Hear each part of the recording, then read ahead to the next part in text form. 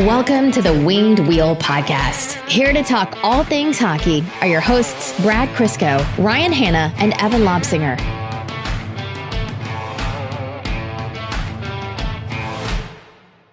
Happy New Year, boys. We made it. Did you? Very barely. I can't believe you are actually on board for an early afternoon episode. Because I know later today I'm going to rot into my couch. Oh, it's the countdown. If we went after dinner, I wasn't coming. There's no way you could scrape me off the couch. Happy New Year, Brad. Happy New Year. What was New Year's like in the Crisco household?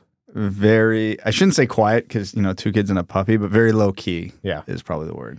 We had our second, actually third straight year of not doing anything with friends. Last year we just were with Mel's family because we were barely recovered from being sick. And this year it was just, I don't know, just the way the world's going right now. Not a lot of people were doing a lot these holidays. And so Mel and I were like, why stretch ourselves to find plans? Let's just have a low key one at home too. And yeah, it's watching like Jack Ryan pausing, toasting a quick glass of bubbly for New Year's and then resuming Jack Ryan. That was the night. That's people as a whole are becoming more aware just how awful everything is on New Year's.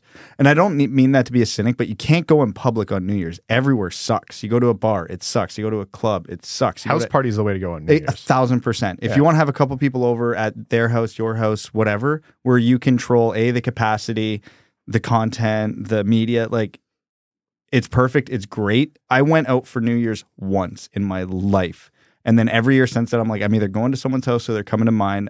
Never again. Like you hear the horror stories coming out of Times Square. Oh, you gotta take your diapers. Yeah. They actually have to have diapers. That's disgusting. Who in their right mind would ever want to do that? Like I get the appeal before you like do the research on it. Just like, oh yeah, hang out in one of the most, cool areas in New York City, watch the world famous Big Apple drop. Cool. But then you actually like start thinking about what that entails. Yeah. I'm not for all the power to the people who can do it and find joy in that. I'm not going to yuck your yum here, but yeah, not for me. Credit to the Detroit Red Wings for giving us a win to close out 2022 because some Michigan sports fans were feeling pretty bummed out for 51 different reasons that night. That's as much as I'm going to get into that. But was fully expecting Detroit to, based on how the game started, and we should know better based on how they've played their last 3, 5, 7 games. I was fully expecting us to go into the end of the year and into 2023 with the Red Wings loss, but another comeback in 2 minutes. The Red Wings treated 2022 like they treat every game recently. The first 2/3 of it, terrible. The last third, the end of it, now they turn it on. So all fun and games. But Detroit Red Wings, please, for both the 60 minutes of a hockey game and the entire 365 days of a year, if we can kick that habit and have a little bit of consistency. I know there's a monkey paw curling somewhere now that I said that. But and the Red Wings on a remarkable 34 straight periods without winning a period. All right, folks, here to kick off 2023. We all hope you had a safe and happy New Year. Welcome to the first Winged Wheel podcast episode of the year. Here to talk to you about all things Red Wings hockey, the world of the NHL, and what our resolutions are for the year. I am one of your hosts, Ryan Hanna. I was not told we'd be doing resolutions. I'm Brad Crisco. And I'm Evan. Wow. Barely. Oh, my God. It sounds like I smoked 17 darts last night. Evan's got the perfect radio voice right now. Depends on who you ask. Not good. Not good at all. Evan, for context, Evan was at a New Year's Eve wedding last night. So, yeah, I think there was probably 250 people there. It's actually a primer for your wedding. A huge family presence, and then just a bunch of friends, and good fun. I got peer pressured into doing tequila shots, which are my absolute kryptonite. Yeah, so I feel fantastic and sound even better. I like that you can hear it too. Oh, I can hear it. I sound terrible. On this episode of the Winged Wheel podcast, we'll be talking about the Red Wings' past couple of games. Somewhat of a theme in them that we've already kind of talked about in our intro here. And most notably, storylines coming out of the Ottawa game. Soderblom and Veleno fighting back hard against our suggestions that maybe Soderblom might be the one to go down. They're both on 6-game point streaks. Rasmussen killing it on the wing. Raymond had himself a great game. Hellberg had a mixed bag of a night, but pulled out the W.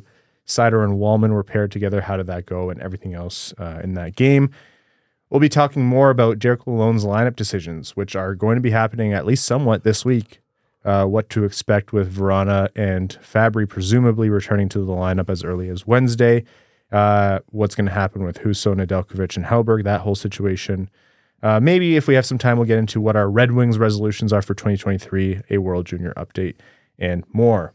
Before all that, I do want to let you know that this podcast proudly supports the Jamie Daniels Foundation in their fight against substance use disorder.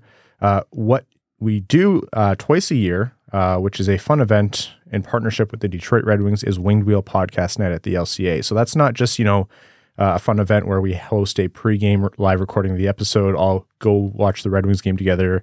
You meet special guests like Ken Daniels and Mickey Redmond, things like that. A portion of the proceeds from all those tickets sold goes directly to benefit the Jamie Daniels Foundation. So very appreciative to the Detroit Red Wings for doing that. They've been great partners in this. So DetroitRedWings.com/WWP if you want to get tickets to the Saturday, April 8th against the Pittsburgh Penguins. Tickets to that Winged Wheel Podcast Night. Again, live recording of the podcast at Hockeytown Cafe right before the game. We'll all head over to the game together. We'll sit in Winged Wheel Podcast specific sections. We will be seated either in the gondola, which is the same view that Ken and Mick have, the upper bowl or the lower bowl. There's tickets everywhere. The tickets are discounted, a special Winged Wheel Podcast discount. There's giveaway, there's merch, there's prizes. There's a lot of great benefits for you and some surprises that we're going to keep in our back pocket for now and hopefully tease you with a little bit closer to the event. So DetroitRedWings.com/WWP. So last episode was recording pretty much as the Buffalo game was starting. I was editing and watching and covering the Buffalo game. And these Red Wings, man, we talked about it last episode. They can't start a game right now. They started off this game going into the third period down 5-0 against Buffalo. Buffalo's been a good team. They've been a great team. I don't think they're getting enough credit around the league. They've really turned it around. They're on some kind of tear right now. Honestly, people are having the same conversations about Buffalo and whether or not they can hang on to maybe a second wildcard spot that folks were having about Detroit for a lot of the start of the season. Don't want to discredit Buffalo. But it's the Buffalo Sabres. You should not be going down 5-0 against the Buffalo Sabres, especially when you've hung in there against much better teams. I think altogether a rough night for the Red Wings to put together, in front of Hellberg. And it did turn around in the third, but just the start of that game was a demonstration of the fact that the Red Wings are really off kilter at the puck drop for each game, and they need to correct that because it's not changed and it's going to tank them.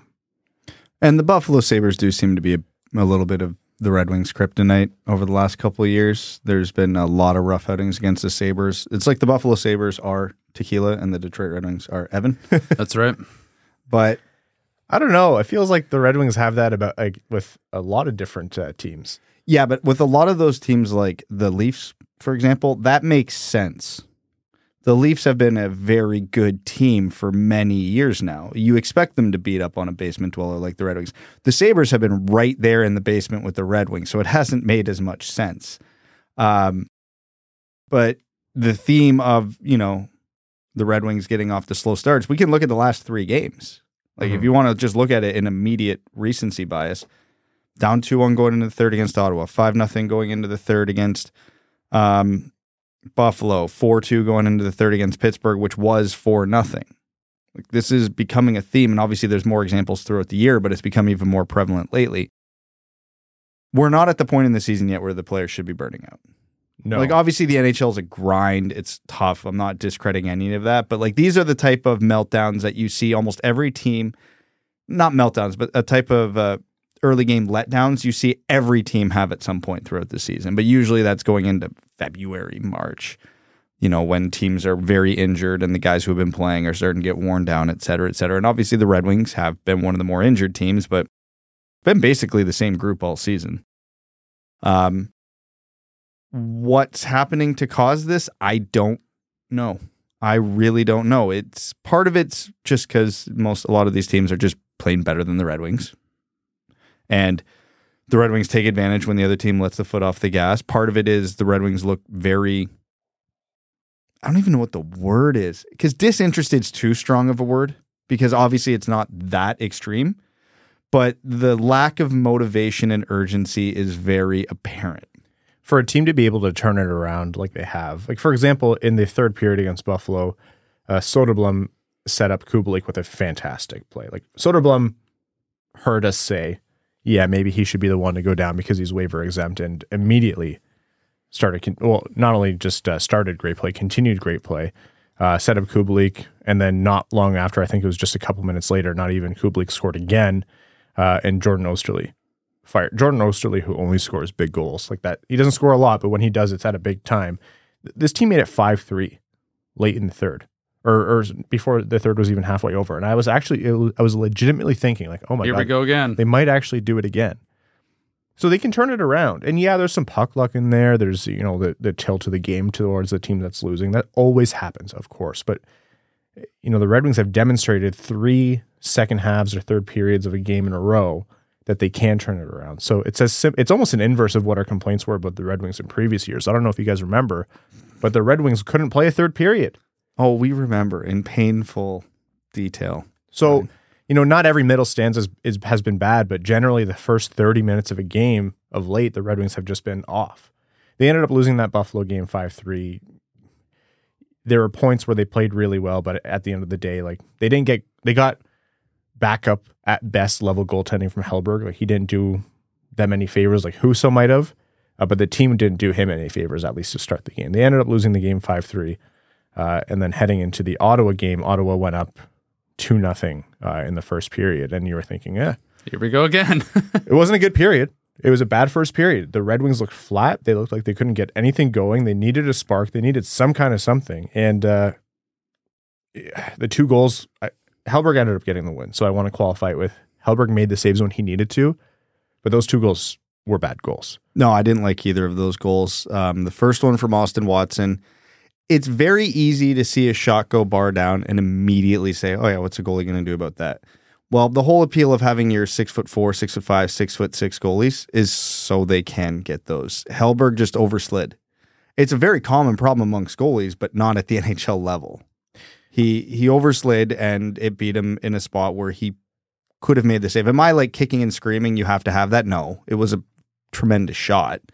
But it's one that you would like to see saved. The Giroux one was just bad. Yeah, that hit off the blocker, off his head, was it? And then yeah, a bit of bad luck, but that's, you also create your own luck by, positioning properly, et cetera, et cetera. Poor Jake Walman got put on a poster despite not actually playing that play all that poorly. You see a guy pull the puck through his own legs and score. Your immediate thought goes to, wow, that defenseman just got absolutely embarrassed. But Giroux tried that on Walman, and Walman was able to hold him to a backhand from the outside. Yeah. That is a successful way to defend that play. You expect your goalie to save that 99 out of 100 times. So I have much more problems with that goal than I did with the Austin Watson goal. Both were savable, but at least for the save for the Giroux one, that should have been saved. And then he was good for the rest of the game, so I can't. Yeah. This is definitely me nitpicking, and I understand that. But when there's a legit goalie battle going on between him and Ned, because as we'll talk about later, that's coming to a head this week, now's the time to nitpick. So Hellberg got absolutely let down by his team against Buffalo and didn't do much to help them. And then he started off this game by not really doing much to help his team, and then, almost got the message at that point. I mean, Ottawa didn't have a ton of chances after that. Detroit did a pretty good job of stifling them, but for the rest of that game, he made the saves he needed to make, which is not something Ned has been able to do very often this year. Yeah, that's exactly what it boils down to. Similar to when Hellberg came in relief for the Pittsburgh game. Wasn't tested that thoroughly. Like, yeah, there were some moments. Stopping Sidney Crosby on a breakaway is no small feat, but the team did him the favors they needed to in that game, and I think they did for the rest of the Ottawa game. Lucas Raymond had a phenomenal individual effort to set up Suter for the goal. Fantastic play to get the puck to the net, retain possession, and a really smart turnaround pass. Raymond, I think, had one of his best games in a little while there against Ottawa. And heading into third period down 2-1. And then in the span of, what was it, a minute and 55 seconds? Yeah. Lucas Raymond scored. Elmer Soderblom scored. Michael Rasmussen scored. Bang, bang, bang. You could not finish celebrating the previous goals, and all of a sudden the Red Wings were up 4-2. So it was a really, really great redirect by Lucas Raymond off an Oli Mata shot. Soderblom was in the slot to rip it to make 3-2, and Rasmussen capitalized on a goalie giveaway, wrapped around, and went Super Saiyan as he was celebrating that goal. I thought he was going to punch through the ice like a superhero. And that was the story of the game. That those few minutes, or those not even few minutes, 2 minutes for the Red Wings, they turned the whole game around, gave the Little Caesars Arena something to celebrate for heading into the new year, and what a performance. Yeah, for all the criticisms we've had about the Red Wings this year, they certainly are not the team that gives up, folds, and crumbles like the last, 5 iterations of this team. Yeah. So we all saw the gif of, first of all, actually, I think that was their first win in the reverse retros. So, yeah. The Elmer, Soderblom, and Joe Veleno hugging gif was funny. One, because Soderblom is a monster. He made Moritz Seider look my height next to him. Those two are both on 6-game point streaks. And those two, depending on who you talk to, are two of the names that folks bring up in terms of who goes down to make room for, Fabbri coming back into the lineup. Vrana's still on the active roster despite his conditioning stint, which is now wrapped up. But he's still got to get into the game. Into the lineup.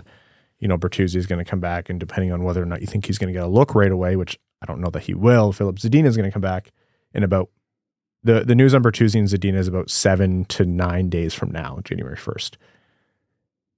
Soderblom and Veleno's names have come up quite a bit, and they're both on 6-game point streaks, have been playing fantastic.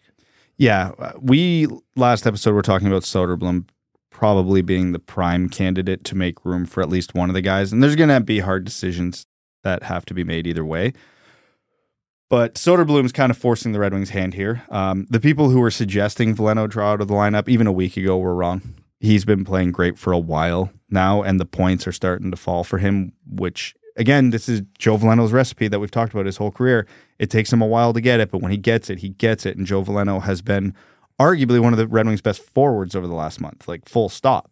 He has been really, really good. He's never going to be the guy to drop Dylan Larkin or Lucas Raymond type of numbers. No. But he's been remarkably consistent. He's been good at both ends of the ice, and he's been one of their best players in transition. I will die on the Joe Veleno should never be taken out of this lineup train, at least not based on the last 6 weeks of his performance. Like, again, it's hockey. I could say this, and then he could go to have the 2 worst weeks of his career, and then I'll be banging the table to scratch him. But which you will, because that's a podcast curse. Yep. Yeah, I know exactly how this works. Sorry, Joe. But you can't take him out of the lineup. Can't take Soderblom out of the lineup. He's on a 6-game heater. Who's the other waiver eligible exempt guy? Jonathan Berggren. You taking him out right now? Absolutely. No chance. No chance whatsoever. So the Red Wings are going to have a couple very difficult decisions to make this week, and then probably 2 more very difficult decisions the week after. More on the lineup momentarily, but I fully agree on Veleno. Even the bottom 6, like what those guys bring into the middle and bottom 6, depending on what they're playing any given night. Berggren slotted in a little higher.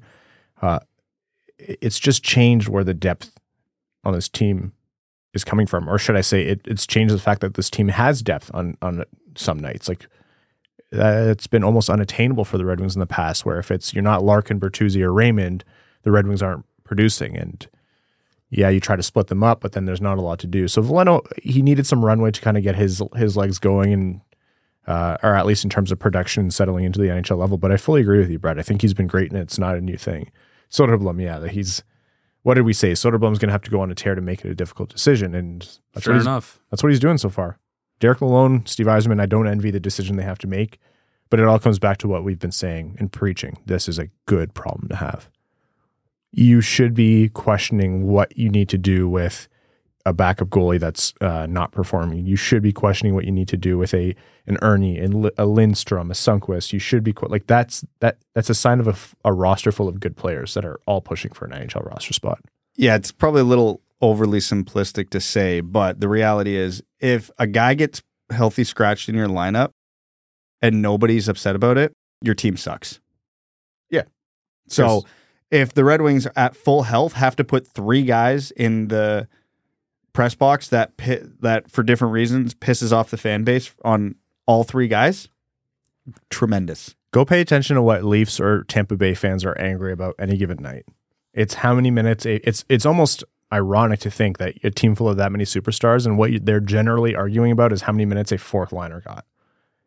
It's those small minutiae of the game that actually make a difference. Michael Rasmussen. I know we've done Michael Rasmussen should get a lot of credit bits on this podcast before, little mini segments, but man, he has been so good. I know they've moved him back to wing recently, and I know the reason they've had him down the middle is because the Red Wings lack center depth. But I made a joke before we started recording, and I'll repeat it here. And please know that, this is in jest, but kind of not. If the Red Wings, for any other reason other than they need someone to play down the middle because they have no one else because of injury or whatever, move Michael Rasmussen back to the middle, I'm going to become the Joker because he is so damn good on the wing. I think he's been a lot better at center than we've seen Michael Rasmussen play earlier in his career, but he is just so effective on the wing, and especially playing with a guy like Dylan Larkin. Like, obviously that's going to elevate your game. But I think there's a previous version of Michael Rasmussen that wouldn't have made the most of that opportunity. And what we're seeing from him has been great. What a turnaround for this player that's been in the making for, months, if not a year plus now. I've loved his game, and I was happy to see him rewarded with that goal. He's going to have an A on his jersey for the Red Wings if he continues like this. We've said time and time again, Michael Rasmussen is a smart, highly competitive, untalented player with size. He is built to be a good supporting winger. And now that he is being cast in a role as a supporting winger, it shouldn't surprise anybody that he's playing really damn good. Okay, when you say untalented, I want you to expand on that. Do you mean not highly skilled? Not highly skilled. He doesn't have the hands to do stuff that Raymond and Larkin does. He doesn't have the speed to be able to skate his way out of problems if they so arise. He doesn't have a shot that can beat a goalie from the top of the circles. He doesn't have any of that stuff in his bag.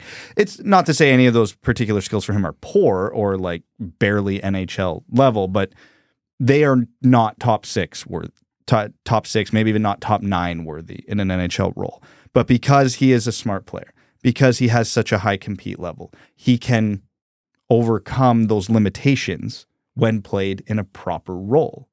And he's being placed in a proper role on the wing with good players, and he's thriving because of it. Now, ultimately, do I want Michael Rasmussen as our first line left winger? Of course not. Nobody should. We should have someone better than him there. But he's doing a good job in it. And if he gets bumped down to the second or third line in the same role, guess what? He's still going to be effective because that's what he's good at. And he will continue to be good at. And he's shown us now for the better part for different periods of time in 2 separate seasons now that he thrives in that role. So yeah, even though I was happy with his improvements at center this year, he was still a below average NHL centerman. So why continue to push that experiment when you can get an actual, we'll call it plus asset into your lineup? Yeah, it's extracting the most value you can out of a player.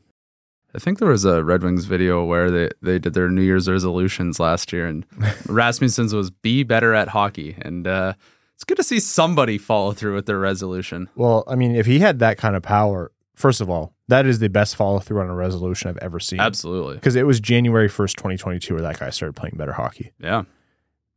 He should have gone out there this year and said, score 55 goals. If he didn't shoot high enough.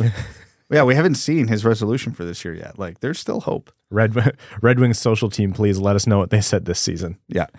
Michael Rasmussen, what's your resolution? I think this year I'm going to win the Rocket Richard. Okay. Rasmussen had himself a great game. We mentioned Raymond had himself a great game. Jake Walman grittied his way to the top pairing. That's all it takes. That's all it takes. Just have a sick dance. It was already replicated in the World Juniors, which is hysterical. But this is something that people have been interested in seeing. We talked about it as early as actually last season. We did see Walman with Seider for a little bit just by necessity. I think Walman was the only functioning left defenseman on the Red Wings towards the end of last year. But we said, let's see what Seider and Walman look like together on a consistent basis, especially with the Chiarot-Seider pairing just looking like there wasn't a ton of chemistry there, if not a bit improved of late. They got their game together. How did they look? But most importantly, how did Seider look? Better. Yeah. I liked their game together. Obviously it wasn't perfect, but it was good. And that's all we were hoping for in a first iteration of something. It was good. Walman's going to get some heat because of the Giroux goal, but we already talked about that. That was on Hellberg. That was not on him. He got some time on the power play. Didn't really see much happening there, but I don't think that's ever going to be Walman's calling card anyway. I think Seider and Walman complement each other well because, Walman, how do I say this? Because I don't want to be insulting to Chiarot because it's not fair to Chiarot. Walman's more predictable. Mm-hmm. Seider's going to be able to read off and play off Walman a lot better in theory, and at least in practice yesterday, than he would Ben Chiarot. And that's kind of what I was seeing. They didn't try to do too much, so who knows what happens with this pairing in a tougher matchup, or if it's, they have to push a bit more, whatever the situation or the circumstance of that game dictates. But for what it was the Ottawa Senators. It was late December. Tune the urgency up to that, and whatever the capacity is you want to. I don't even know how to phrase that. But in that circumstance, they looked competent. They looked good. It looked like the recipe is there for it to work. So I didn't love that they broke up Hronek Mata to do that, but I was happy to see Seider and Walman finally get a look because it made sense to try. Is Mata even back up to speed, though? Probably not. Because he had, pneumonia? Yeah. Oh, yeah, that'll be a month before he's back up to speed. And that's the primary reason why I think they're still taking it easy with him, or the pairings have been disrupted. It is also to say, what did we say for the longest time? What was the holdup with Chiarot Seider is, how do you break up Hronek Mata? With Hronek performing how he did, at some point you do have to stop and say, okay, we need to maximize what we can get out of Mo Seider, which means Hronek has to demonstrate that he can do this with someone else. So push comes to shove, I don't mind that they made that decision. I mean, when Mata's back up to speed, I'd still keep Mata and Hronek as a second pairing, and then I would kind of use Chiarot as a swing guy on the bottom pair, because the beauty of Chiarot on the bottom pair with how the rest of the Red Wings D is constructed is he can play left or right. So that really gives them options. Where can they play Osterley on? Because he's been playing his off side a bit. Maybe Chiarot's better at that. Maybe when they want to give Edvinsson a look. Okay, now you can move Chiarot to the right side. Edvinsson can just slot in there. So, Chiarot's making more money than you would like to, when you're petitioning for a guy to play on the bottom pair. But yeah, he would bring a lot of value to the rest of the lineup in what he could do there. Yeah, as long as it's an effective pairing, I should say, then I don't care how much money he's making. Matter. And when the Red Wings are up against the cap again, then that's when you're going to hear me, moan and groan about what contracts are lower value. But as long as he's not an actual anchor, and I think we've seen Ben Chiarot is like Tyler Bertuzzi on defense, just like an absolute ball of chaos, but largely brings positive things to this team right now. There have been times where it's been really frustrating watching his game with Seider, but there's also been times, especially of late, where he's kind of stepped up offensively. His physical presence is known. The leadership in the room has been something that's been cited quite a bit. So for now, the money to me doesn't matter. No. But that very much could be something that I'm going to be hypocritical about, because I've already flip-flopped on it once when it matters more to the Red Wings. So we talked about Hellberg. Was it a good game? No, but he made the saves he needed to when it mattered, especially some key saves to close out the game. I mean, they were up 2, so that is what it is. But that one save on DeBrincat was unreal. Yeah, he and like you said, Brad, that's the difference between him and Ned right now. I don't know that I'm drawing conclusions based on who has a job on just a couple games, but for now, has Ned been good? God, no. Has Hellberg been good? Not necessarily all the time, enough, but good enough. The Red Wings have a backup goalie problem right now, which I don't think is unique. I would imagine probably closer to 30 teams have a backup goalie problem.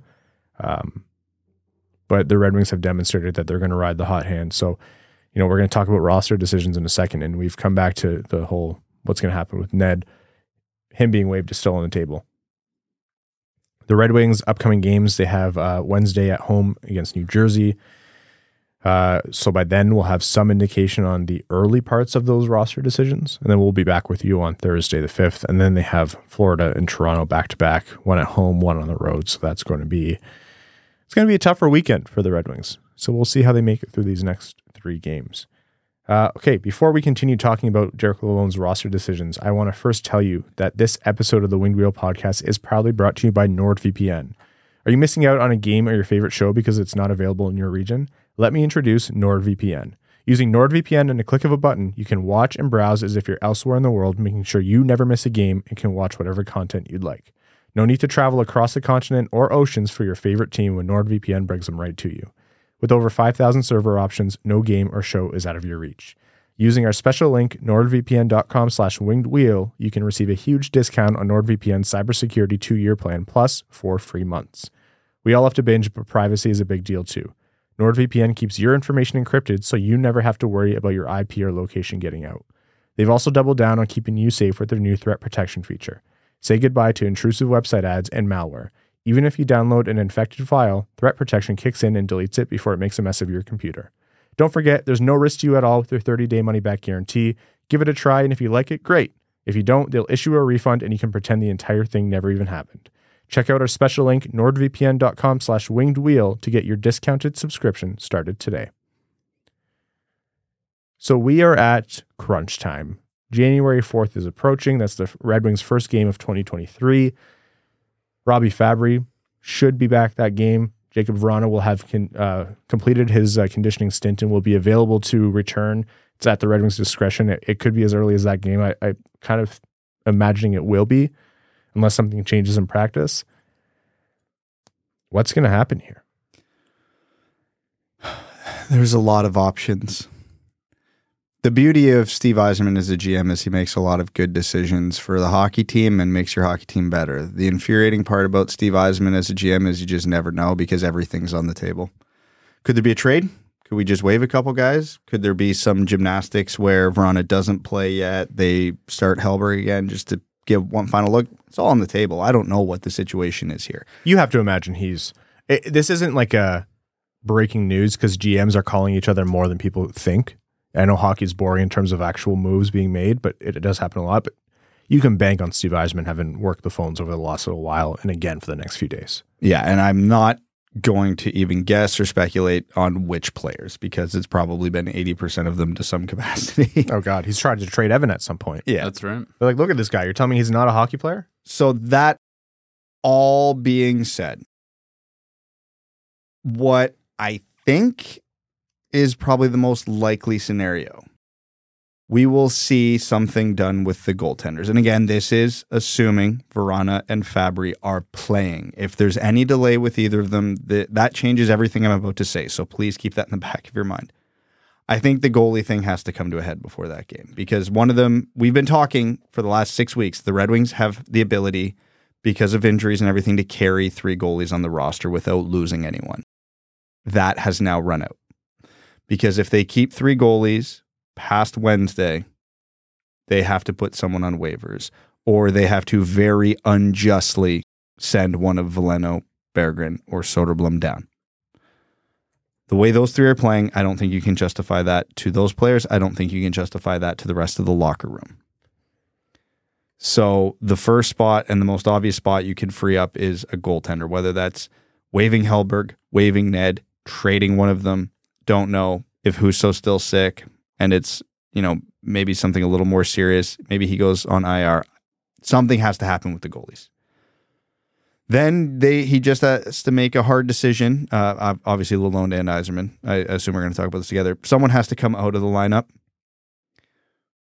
Nobody, the way they've played, really deserves to come out of the lineup because I don't think any forward has been particularly bad. My vote right now would go to Erne just because I feel like he's providing the least. There's a half dozen other guys that you can make a case for. Not that they've been bad, but just because of circumstance, et cetera, relative value they bring to the team. I don't know. But if you free up one of the goaltending spots, you pull one guy out of the lineup, you get in there. Again, one guy has to get waived. I don't know who that'll be. Maybe it might even be Lindstrom and they carry 60 for a couple days just to wait for some other things to shake loose. Yeah. It's all possible. Circling back to something I said a little earlier in this episode. No matter what they decide to do, a good size of the fan base is going to be pissed. Justifiably so, but that's a good thing. Derek Lalonde did say the other day that, he acknowledged the 3 goalies thing, and he said, we're going to need that spot eventually.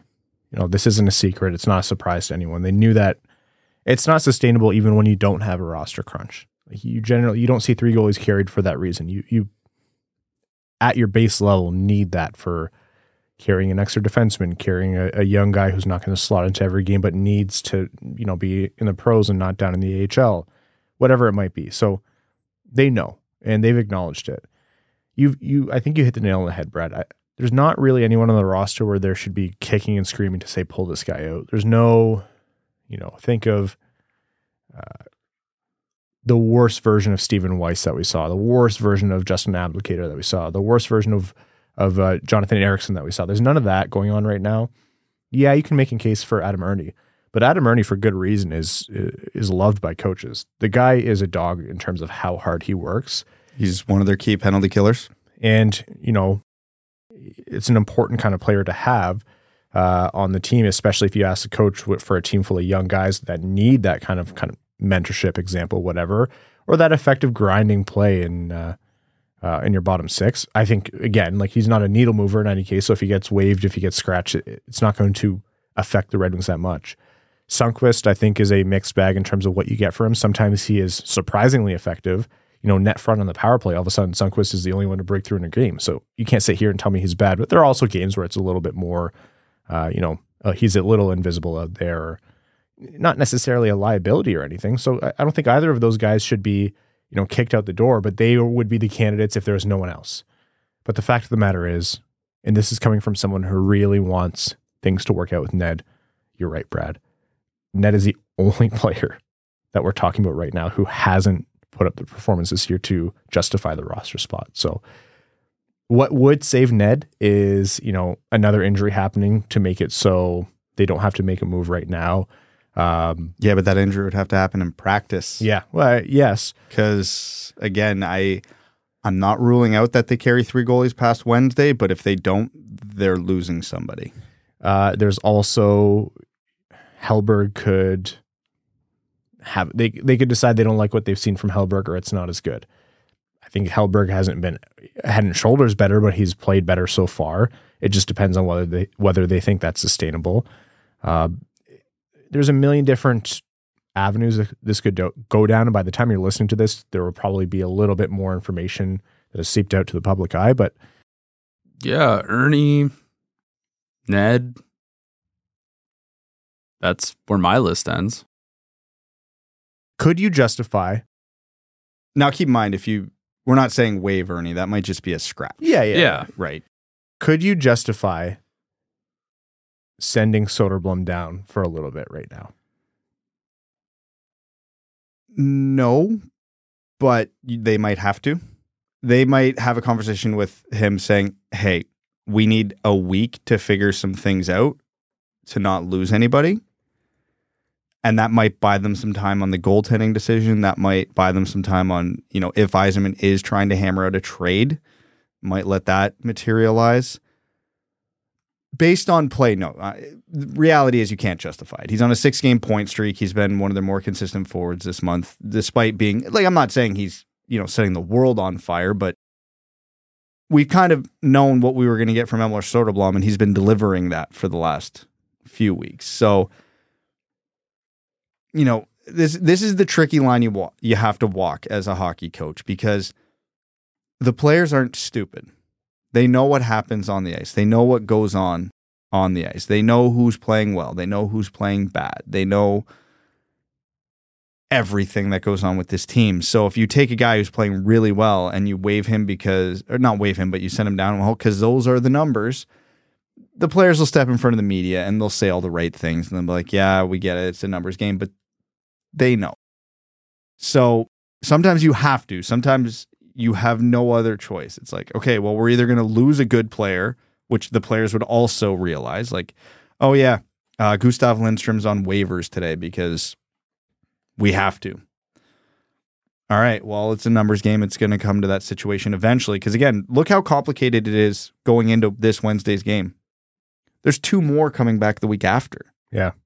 Like, again, good problem to have. I cannot say that enough.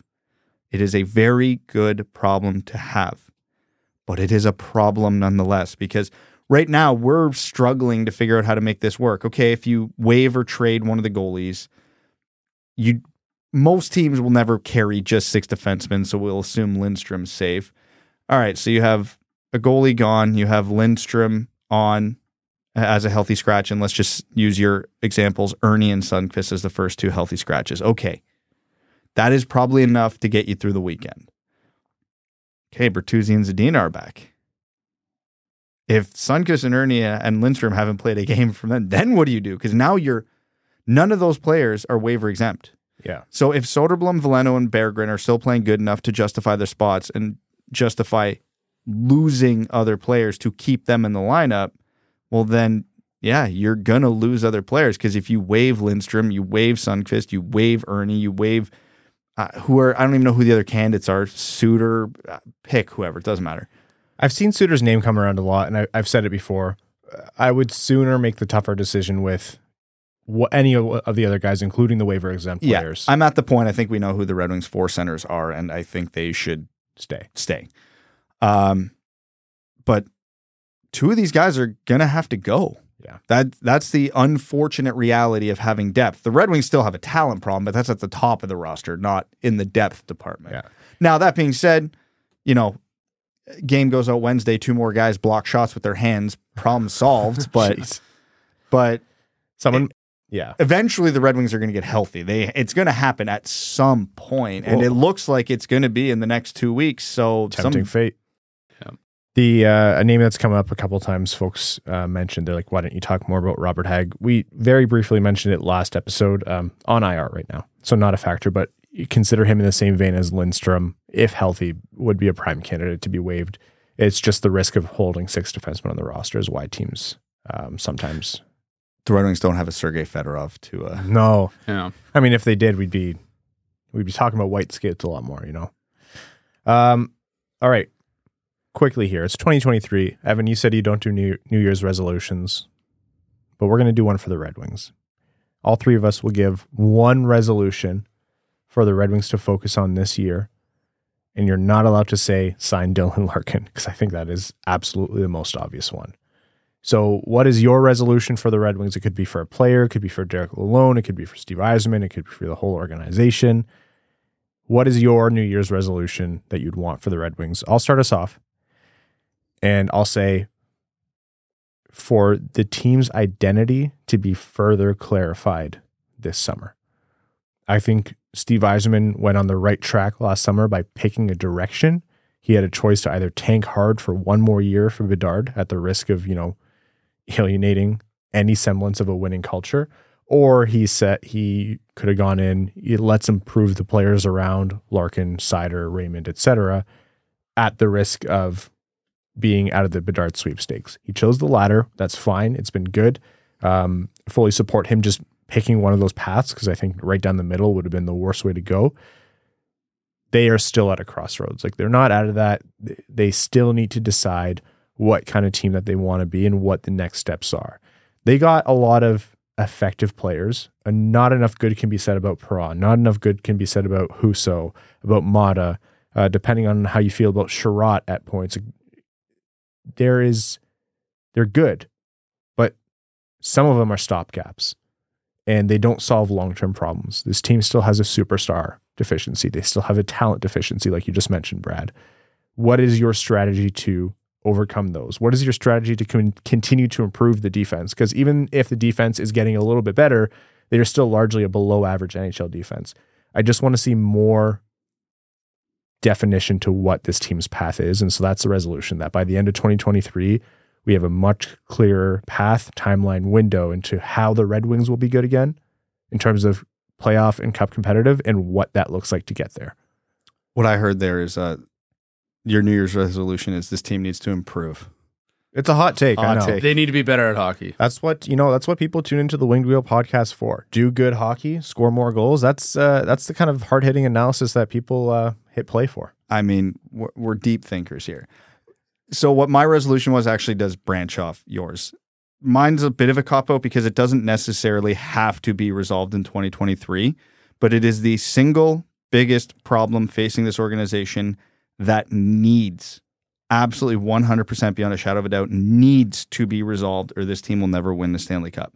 Steve Yzerman has to, and this is non-negotiable at some point, has to find a top-line forward. This is on the assumption that he keeps Dylan Larkin. He still needs to go out and find a legitimate star forward because the Red Wings have a huge problem in that department. We've seen it this year. The team has improved in leaps and bounds, and they're still one of the worst offensive teams in the NHL. They need to be able to score a goal when they need a goal, and that is a huge problem for them right now.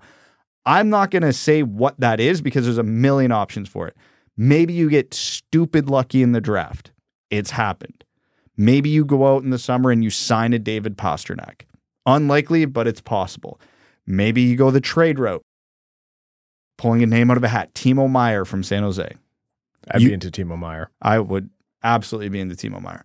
But one of these avenues, it has to happen. The draft is a bit of a hope and a prayer, and you can't bank on it. Free agency is a crapshoot because all the elite guys never make it to free agency. And trade, you might get absolutely hosed on the deal. But if the best case scenario here is Steve Yzerman massively overpaying for Timo Meier, he still has to do it. Not necessarily this year, and it doesn't necessarily have to be Timo Meier. But this team, as their roster and as their pipeline is built, does not have a Stanley Cup formula there because they do not have enough talent at the top end of their forward group to win a Stanley Cup. Full stop, plain and simple. Marco Kasper is going to come in. He's going to be great. Carter Mazur comes in. He's probably going to be a very key contributor. They're not what the Red Wings need. They are going to help, and they are going to, all the stopgaps you were talking about, in a perfect world, Kasper and Mazur are going to be the guys to come in and say, to fill the roles when the stopgaps leave. Perfect. That is a very, very, very good result. Marco Kasper isn't going to be a top-line forward in all likelihood. Carter Mazur, he on a cup team. You're telling me, I love Marco Kasper, and his development this year has been very exciting, but you're telling me he's a number one center on a Stanley Cup team? No, not as of right now, but I think... Until guys play games in the NHL, I'll hold my reservation on that. Yeah, that's fair. But I think we can safely say if your game plan is to bank on Marco Kasper being better than Dylan Larkin, you don't have the formula to win a Stanley Cup. I'll take that. That's fair. So that is what Steve Yzerman's New Year's resolution is: exhaust all options trying to find that guy. So now's a bad time to say that David Pastrnak and the Bruins are rumored to be closing in on an 8-year, $88 million deal. Which would be a bargain. I honestly, can't remember if we said it on air in the group chat, but I would advocate for the Red Wings if a Pastrnak type player was available in free agency, overpay by a few million. Do you know why guys like Austin Matthews are going to get $15 million a year? Because it's impossible to get guys like Austin Matthews and David Pastrnak. Yeah, the talent pool, not just deficiency overall. For example, there are not enough good defensemen or goalies for 32 teams in the NHL anymore. But the talent pool deficiency in terms of how the talent is dispersed is something that's not paid attention to enough. Middling players or middle lineup players are effective, and you need good ones at good prices to win the cup. I'm sorry, you can't win just off one Connor McDavid or one Leon Draisaitl, or as the Edmonton Oilers have found out, even both. They've come close, but not really that close. You need those middle of the lineup players. But as my really great friend Brad Crisco, who I've never said a mean thing about in my life, has said it a lot in the past, they're a dime a dozen. It's not easy necessarily to get them, but it's easier, relatively speaking, than top of the lineup players. And that's what you're saying, Brad. There's just so few of them. The scarcity is what drives up the price. Anyhow, Evan, your 2023 New Year's resolution for the Red Wings. Mine is possibly easier to execute upon than both of yours, and involves more than just the GM having to, finesse their way into being better at hockey. You just called our opinions shit, Brad. Yeah. So mine is the Red Wings need to start games better. They need to win a first period, for God's sakes. Yeah. Because good teams do not, there are good teams who do not have good starts, but the times those happen are few and far between. But a team like the Red Wings with a talent deficiency cannot get behind the 8 ball every single game and try and have these miraculous comebacks, because that's not a recipe for success. So mine, I hope, is more achievable than both of yours. Yeah, they need to win some first periods. They need to be in the game far more early than they currently are. Early in the episode, Brad, you were talking about what Evan just mentioned, and you said it's hard really to lay blame there. And I agree that you don't necessarily lay blame, because whether people like it or not, teams that can play 60 minutes also are generally more talented teams. Detroit has one weakness or another exposed in the first 30 minutes of a game, and that's been really what's been happening. Their defense has been picked apart. The goaltending has been bad. If they're deficient up at forward because of injuries or whatever, they're not scoring on their chances. So it's much easier to do if you're a better team, but at the end of the day, it falls on the coach and the coaching staff. Coaches, I think for me, the biggest skill a coach has to have is be an excellent motivator. Yeah, absolutely. Get the most out of the players you have. Am I frustrated with Derek Lalonde? No, because I think the team had a lot of runway, had a lot of rope to start the year, because it said, oh, you're adjusting to a new system, a new coach, a lot of new players. That same kind of grace has to be extended to the coaching staff. And we've also seen a lot more buy-in into Derek Lalonde's system than we saw to Blashill's. And I'm certainly not saying Derek Lalonde is not a good motivator. I'm just saying the team needs to do something different to come out of the gates more prepared. I think everyone is still figuring each other out, is what I'm ultimately landing on here. Lalonde, the players, whatever. I'm sorry, I'd be way more concerned if we didn't see them have the second halves of games that they have. If they just never showed up at all, that would be very alarming. But it is super frustrating watching a team go down early and then have to mount it's exciting. I'm all for entertainment, but I would prefer if we weren't doing that. Once in a blue moon, every team's going to go down 4-0 at some point. Yeah, best teams do, but not twice a week. It'd be great if you couldn't set your clock to it. Yeah. Well, maybe they should set their clock and start when the puck drops. Okay, you know what? All three of our resolutions were be better at hockey, or be a better hockey team. And I know we just gave ourselves a lot of flack for that in jest, but that was legitimately Michael Rasmussen's resolution, so we're just following his footsteps. That's right. He's the leader here. All right, let's get to some very quick World Junior news before jumping into overtime here. Connor Bedard. Yes. What the hell? Every stat you look at is more mind-blowing than the next. He's tied the all-time Canadian points record in the World Juniors. 31 points overall. That's not for a draft eligible. That's not for a single tournament. That's total ever. He's done it in 8 less games than Eric Lindros too. Yeah, and he's nuts. And Eric Lindros was a grown-ass man. Oh, God. Doing that in the early 90s. 27 and everyone else looked 14. Yeah, he had Shane Wright syndrome. Yeah. Shane Wright has Eric Lindros syndrome. Yeah. But physically, Lindros was one of the most imposing superstars you've ever seen. Doesn't Forsberg hold the all-time World Junior record for points, and he did in 13 games? Oh, yeah. Was it Forsberg, Naslund, and I forget who the third player on that line was. They were just absolutely hilarious at the World Juniors. They had 41 points in 13 games. Forsberg had 10 points in one game. They played Japan, mind you, and whatever, but 10 points in one game. It was funny too, because that was a knock on Connor Bedard stats going into the last game. I hate that argument. It's everybody plays everybody, so exactly. Who cares? Every year there's a Japan, an Austria, a Kazakhstan, some teams that's getting beat on. So everybody who's set records has played these teams, and then they're like, oh, well, now he's playing Sweden. Let's see how he does. And it took him, a minute 11 to set up a ridiculous goal? Listen, no one is going to score 7 points in one game against the United States or Sweden or Finland or Canada. If it happened in Canada, the country would get shut down, which it almost does every year after the first game anyway. Yep. But yeah, I hate that argument that they're like, oh, he got 90% of his points come against Austria and the bottom feeders. It's he also everybody gets that chance as well. He also tied 31 points through 13 games. Lindros did it in 21, so tied that. He also tied the record for most points by a Canadian in a single tournament, 18, and that was just the round robin. Yeah, he's still got probably 3 games left unless something catastrophic happens against Slovakia. And most assists in a single tournament with 12. People say, I don't know how many people say this, but people have mentioned that he doesn't create for his teammates. Is that, I felt like I was on like being punked or something. That can't possibly be true. Those are people who just watch the highlights, see his shot, and go, "Oh, that must be all he's good at." Because he scores goals, he doesn't like set anyone else up, and then he has like how many assists this tournament? More than everyone. Yeah. Let's say the Red Wings miss the playoffs, and they finish 11th or 12th in draft lottery order. And they win the lottery and they move up and they get I'm jumping out the window. And they get Adam Fantilli.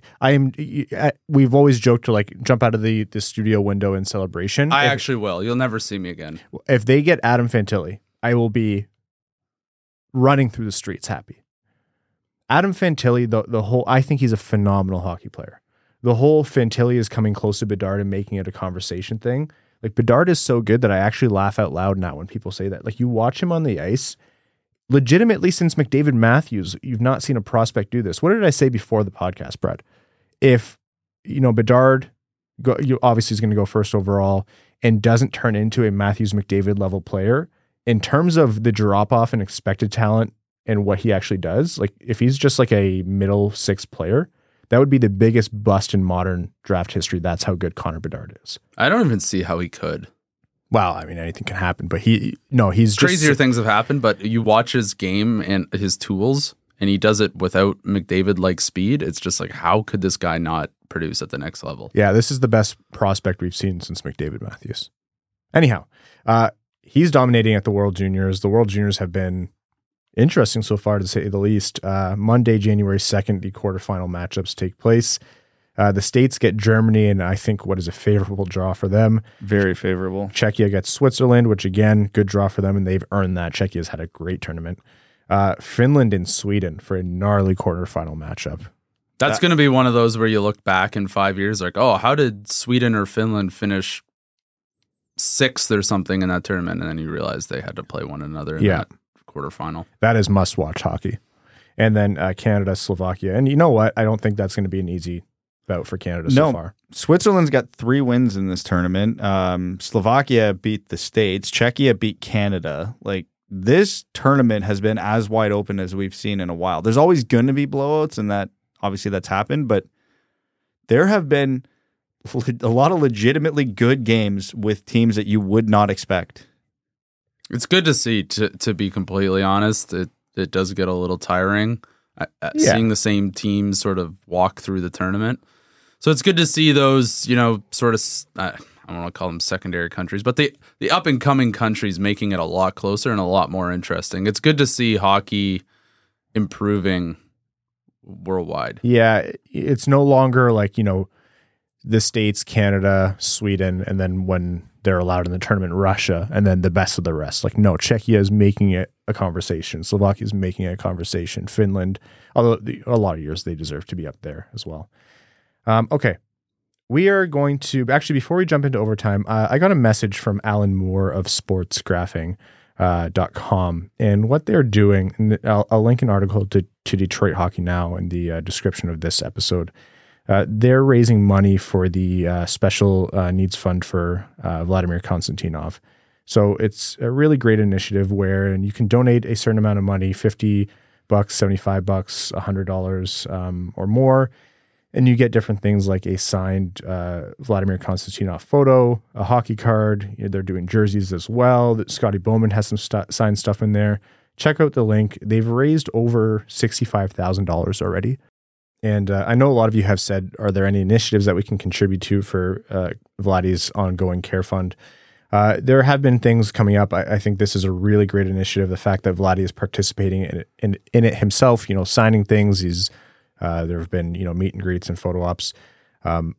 Personally, I wish for this to not have to happen for Vladdy to receive the care that he needs. He's a Red Wings legend. You don't get to just tell the story about the Red Wings without talking about the contributions that Vladdy made on the ice and the terrible tragedy that he went through off the ice. He's a part of the Red Wings ethos, and I just personally want to see him taken care of and not have to worry about this kind of thing. It breaks my heart a little bit that this, constant fundraising has to happen, whether it be through legislation or some other means. My wish is to have this be a foregone conclusion that Vladdy is taken care of for as long as he needs the care. But for now, I'm going to link to this article. Detroit Hockey Now, Pro Sports Zone and Sports Graphing are doing a really great thing here. Credit to them, and thank you to Alan Moore for reaching out. So if you'd like to contribute and also are interested in getting some signed Vladdy memorabilia or Scotty Bowman or the jerseys, the cards, the photos, whatever, I recommend you check it out. It's going to a great cause. Okay, let's jump into overtime on this episode of the Winged Wheel podcast. And we are going to first thank all of our Patreon supporters, patreon.com/Winged Wheel podcast. If you want to support the show, I know a lot of you have asked, how does this show function? How do you guys do 2 episodes a week? How have you managed all this incredible growth over the last, guys, we're almost at 8 years now. Ugh. It's crazy. Yeah. And it's because of our patrons. The heart and soul of the show, they're the reason we're able to do anything. If you sign up on Patreon, you get access to the Winged Wheel Podcast Discord. You get access to, which is a phenomenal community. You get access to giveaways that we run constantly. You're automatically entered. We're giving away 2 tickets to every Detroit Red Wings home game this season, including, and most of those tickets are going directly to patrons.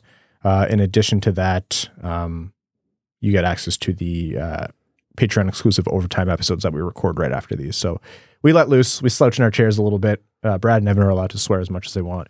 And we take the rest of your overtime questions and comments that don't make it to the main episode and tell some stories and have some fun. So a lot of benefits to being a patron, patreon.com/Winged Wheel Podcast. Okay, let's take some questions. We are going to start with Cody Stark. Says, sure is nice having third and fourth lines that can score for the Wings. What's the biggest difference between this squad's depth in years past? Word we've probably overused this episode, but it's the legitimate answer. Talent. Yeah. There's actual good players, NHL caliber players playing on those lines now. Coyote season tickets in Tempe says, how will I always ask great questions, by the way, says, how will Yzerman be able to effectively manage assets at the trade deadline if Larkin is still unsigned 8 weeks from now? Again, short answer, he won't. He will, but he can't, I guess is probably the better answer, because the Larkin thing puts the Red Wings in a really tricky spot, and I know we've talked about this before, but it's probably worth repeating. Yzerman hit the gas this year. This team is no longer rebuilding. This team is, we are trying to be good. If in the first year you do that, you lose your best player, that is a massive, massive problem.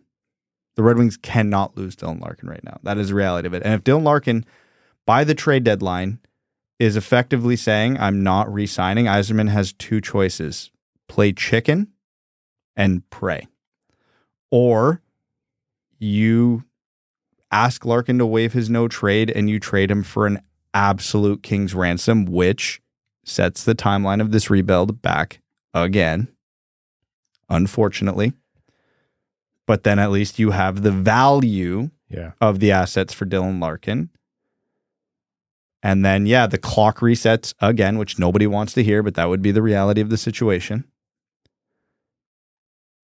But if you are pretty confident Larkin's not coming back, you almost don't have a choice. Worst case scenario, Larkin says, I'm not re-signing, but I don't want to be traded midseason, and then we're screwed, which I think that's the least likely scenario. There's no way, first of all, like to acknowledge what you just said, I think Larkin wants to stay. I think that's the most likely scenario. Everyone is expecting this to be done. But if Larkin decides that he's not going to, I don't see him screwing the Red Wings over by not, releasing that no trade clause. Yeah, he might be like, I'm only giving you 4 teams or something to that effect. But yeah, but I think you're right. Ultimately, you have to move forward as if you're going to sign him. That's the only way to do it. Trade protection, if that was different, sure. If they had different centers to lean on, sure. Like you said earlier this episode, Marco Kasper is really your only viable option for another, hopefully guaranteed top 6 center. And even that, like as Evan said, until you see him play games, doesn't mean anything.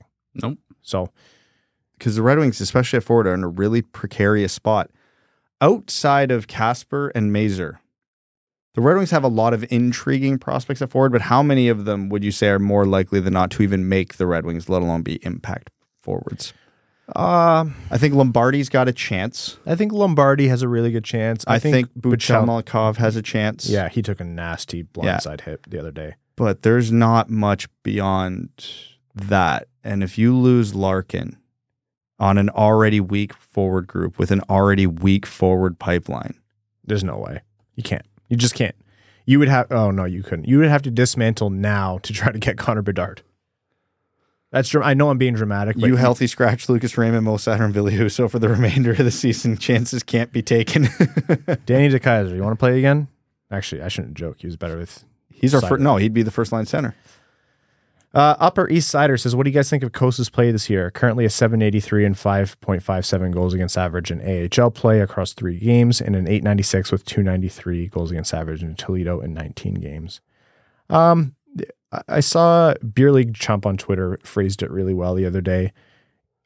There was never going to be a version of Kosa, I think, that was going to make the jump from the WHL to pro hockey this season and light it up. It was almost a stretch as is, but the Red Wings needed him to kind of get pro reps and as many of them as possible. So certainly hasn't lit the world on fire, but as long as he's working on his fundamentals, as long as he's working to refine his game and build a consistent, solid skill set that could, of good goaltending habits that could maximize the amount of raw talent that he has, that's all that really matters to me. I know the scoring in those leagues is a little bit different than the NHL. I'd be lying if there wasn't still quite a significant amount of concern with Kosa just because of the amount of draft capital in that was invested in him. So he's certainly not done enough to dispel that, but I'm not ringing any alarm bells quite yet. Cautiously concerned might be the phrase. There's 2 ways to look at this, and I would absolutely hear the argument from both sides, so I don't really have a firm opinion on it. One, if you're a goalie drafted in the top 20 in the first round and in your second post-draft year, you are struggling in the ECHL, that's bad. You should expect more from a goalie in that scenario.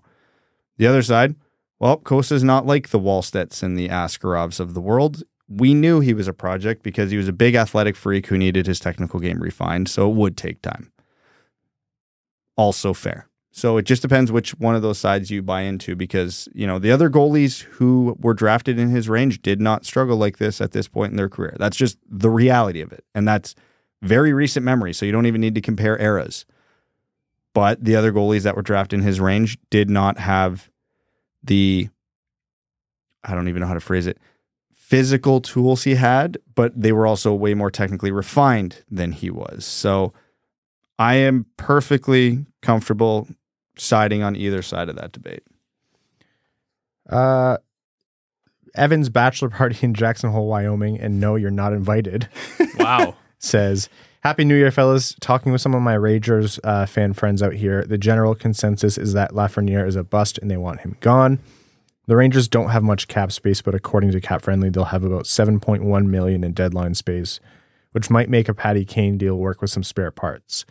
But the general consensus is that they don't want him either. So I'm starting to wonder what a Lafreniere package looks like if Stevie comes knocking. Stay fresh, cheese bags.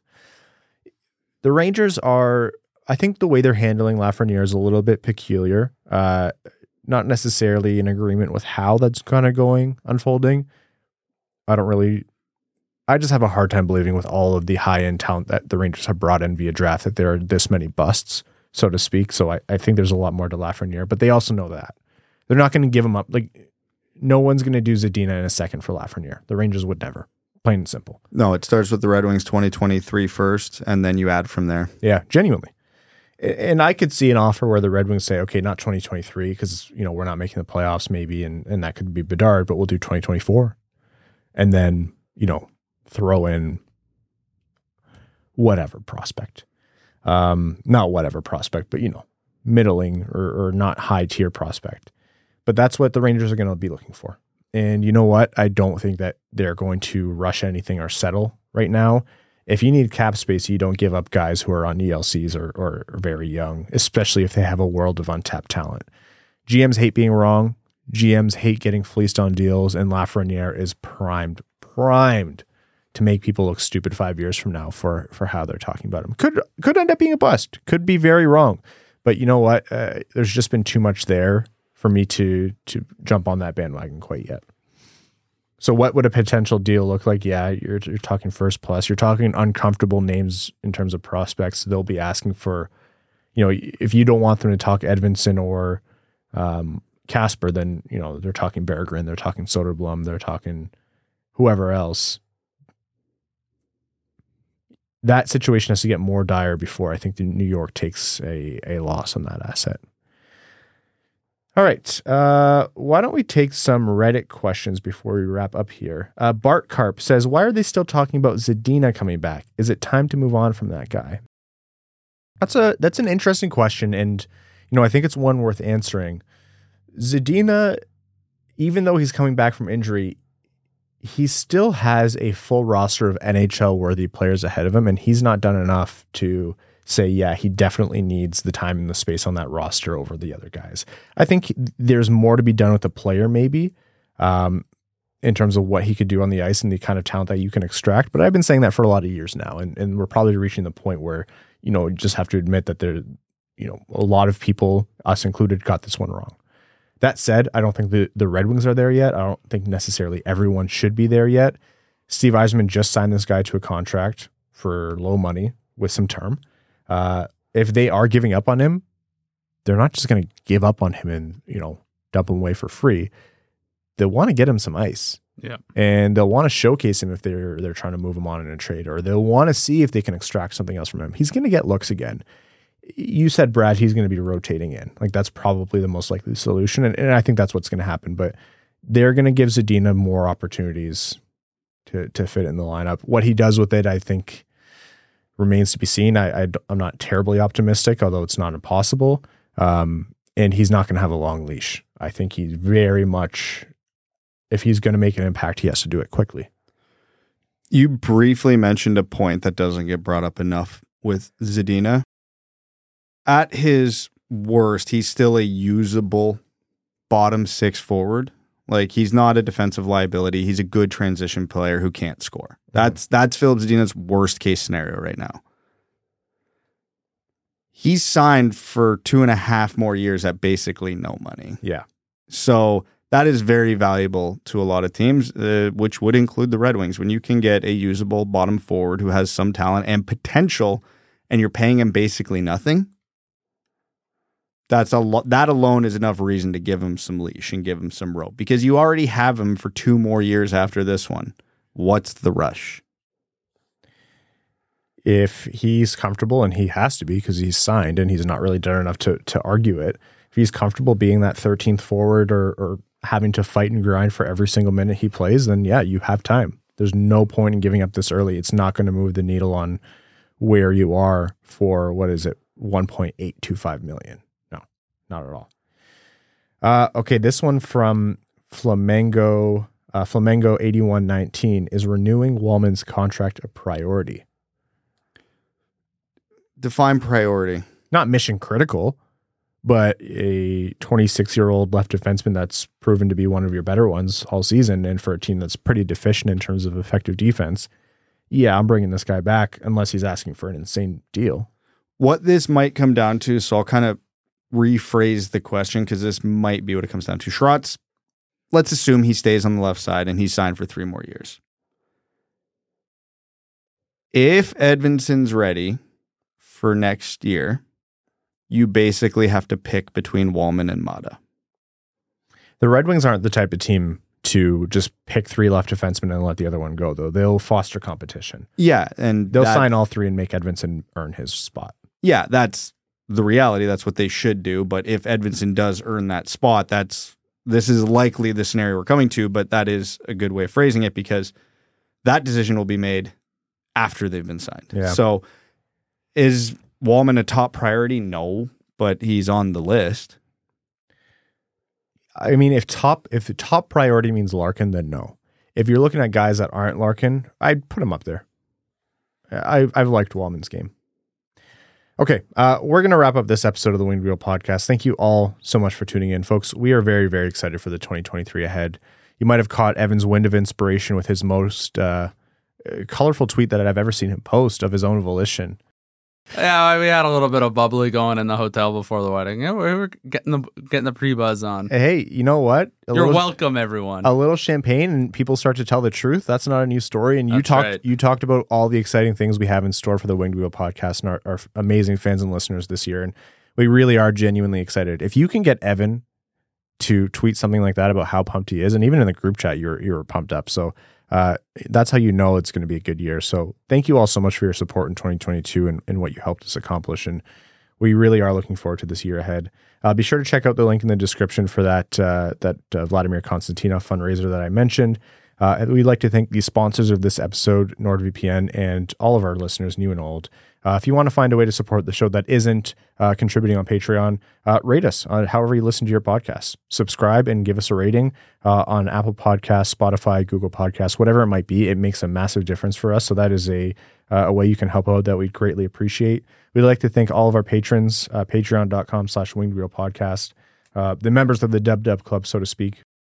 Name level sponsors on Patreon: Arjun Shankar, Yves Bartels on behalf of the Sarah Grand Foundation, Aikfer, Armchair GM /Genius, Nick Perks, Terry Driver of the number 69, Crying Ryan Hannes Banana Slam at Jamathon, Glenn Brabham, Matthew M. Rice, Nick Perks, LHRW, Croner's Left Knee, Brandon M., Carl Bertinen Nanaluski, Chimmy, Chris Ball, Chris P., Citizen High Five, Connor Scovey, Coyote Season Tickets in Tempe, Denny's Gamer Girl, Derek Enstam, DJ Denton, Don't Read This Out Loud, Give Blood Fight Probert, Red Hot, Ronick, Hassam Al-Qassem, Jay Gollum, Jacob Turner, Joseph Barry, Kalen Wood, Kevin James, King Tone, Las Ensaladas Picantes, Marcus, Matt McKay, Michael Edlund, Nedeljkovic, goalie number 1, Nicholas Fritz, R.A., Ryan Hubbard, Scott Martin, Send It Seawolf, The Podcasting Couch, Venom, Zachary Rogers, General Andy Bohan of the Cheesebag Army, Sam Bankson, number 1 Detroit Red Guys fan, LHRW, Antonio Gracias, Babe Landeskog, Ben Barron, LHRW, proud member of the Jake Walman Gritty Club, Big Gritty Energy, Brad Simmons, Brian Vasha, Carl Thames, Connor Leighton, Darren Fick, Filip Zadina, Heronix Handlebar, James Laporte, Jeremiah Dobo, JM Rhapsody, John Evans, John Ingalls, Josh Yelton, Kevin McCracken, Quaz, Linda Hull, Logan Burgos, Matt S., Loyal Soldier of the Cheesebag Army, Maximilian, Melissa Erickson, Ricky Bong Rips, Servo, The Hodag, and Aaron Hudson. Thank you all so much. We'll talk to you Thursday. Hope you had a happy new year. Thanks for tuning in to the Winged Wheel Podcast. Be sure to check out wingedwheelpodcast.com, where you can subscribe to the show on iTunes, Spotify, or wherever you get your podcasts. You'll also find links to other ways to support the show, such as Patreon, official podcast apparel, and more. And don't forget to follow the show on Twitter at Winged Wheel Pod. And of course, the hosts at Brad Crisco, at Ryan Hanna WWP, and at Hockeytown Evan.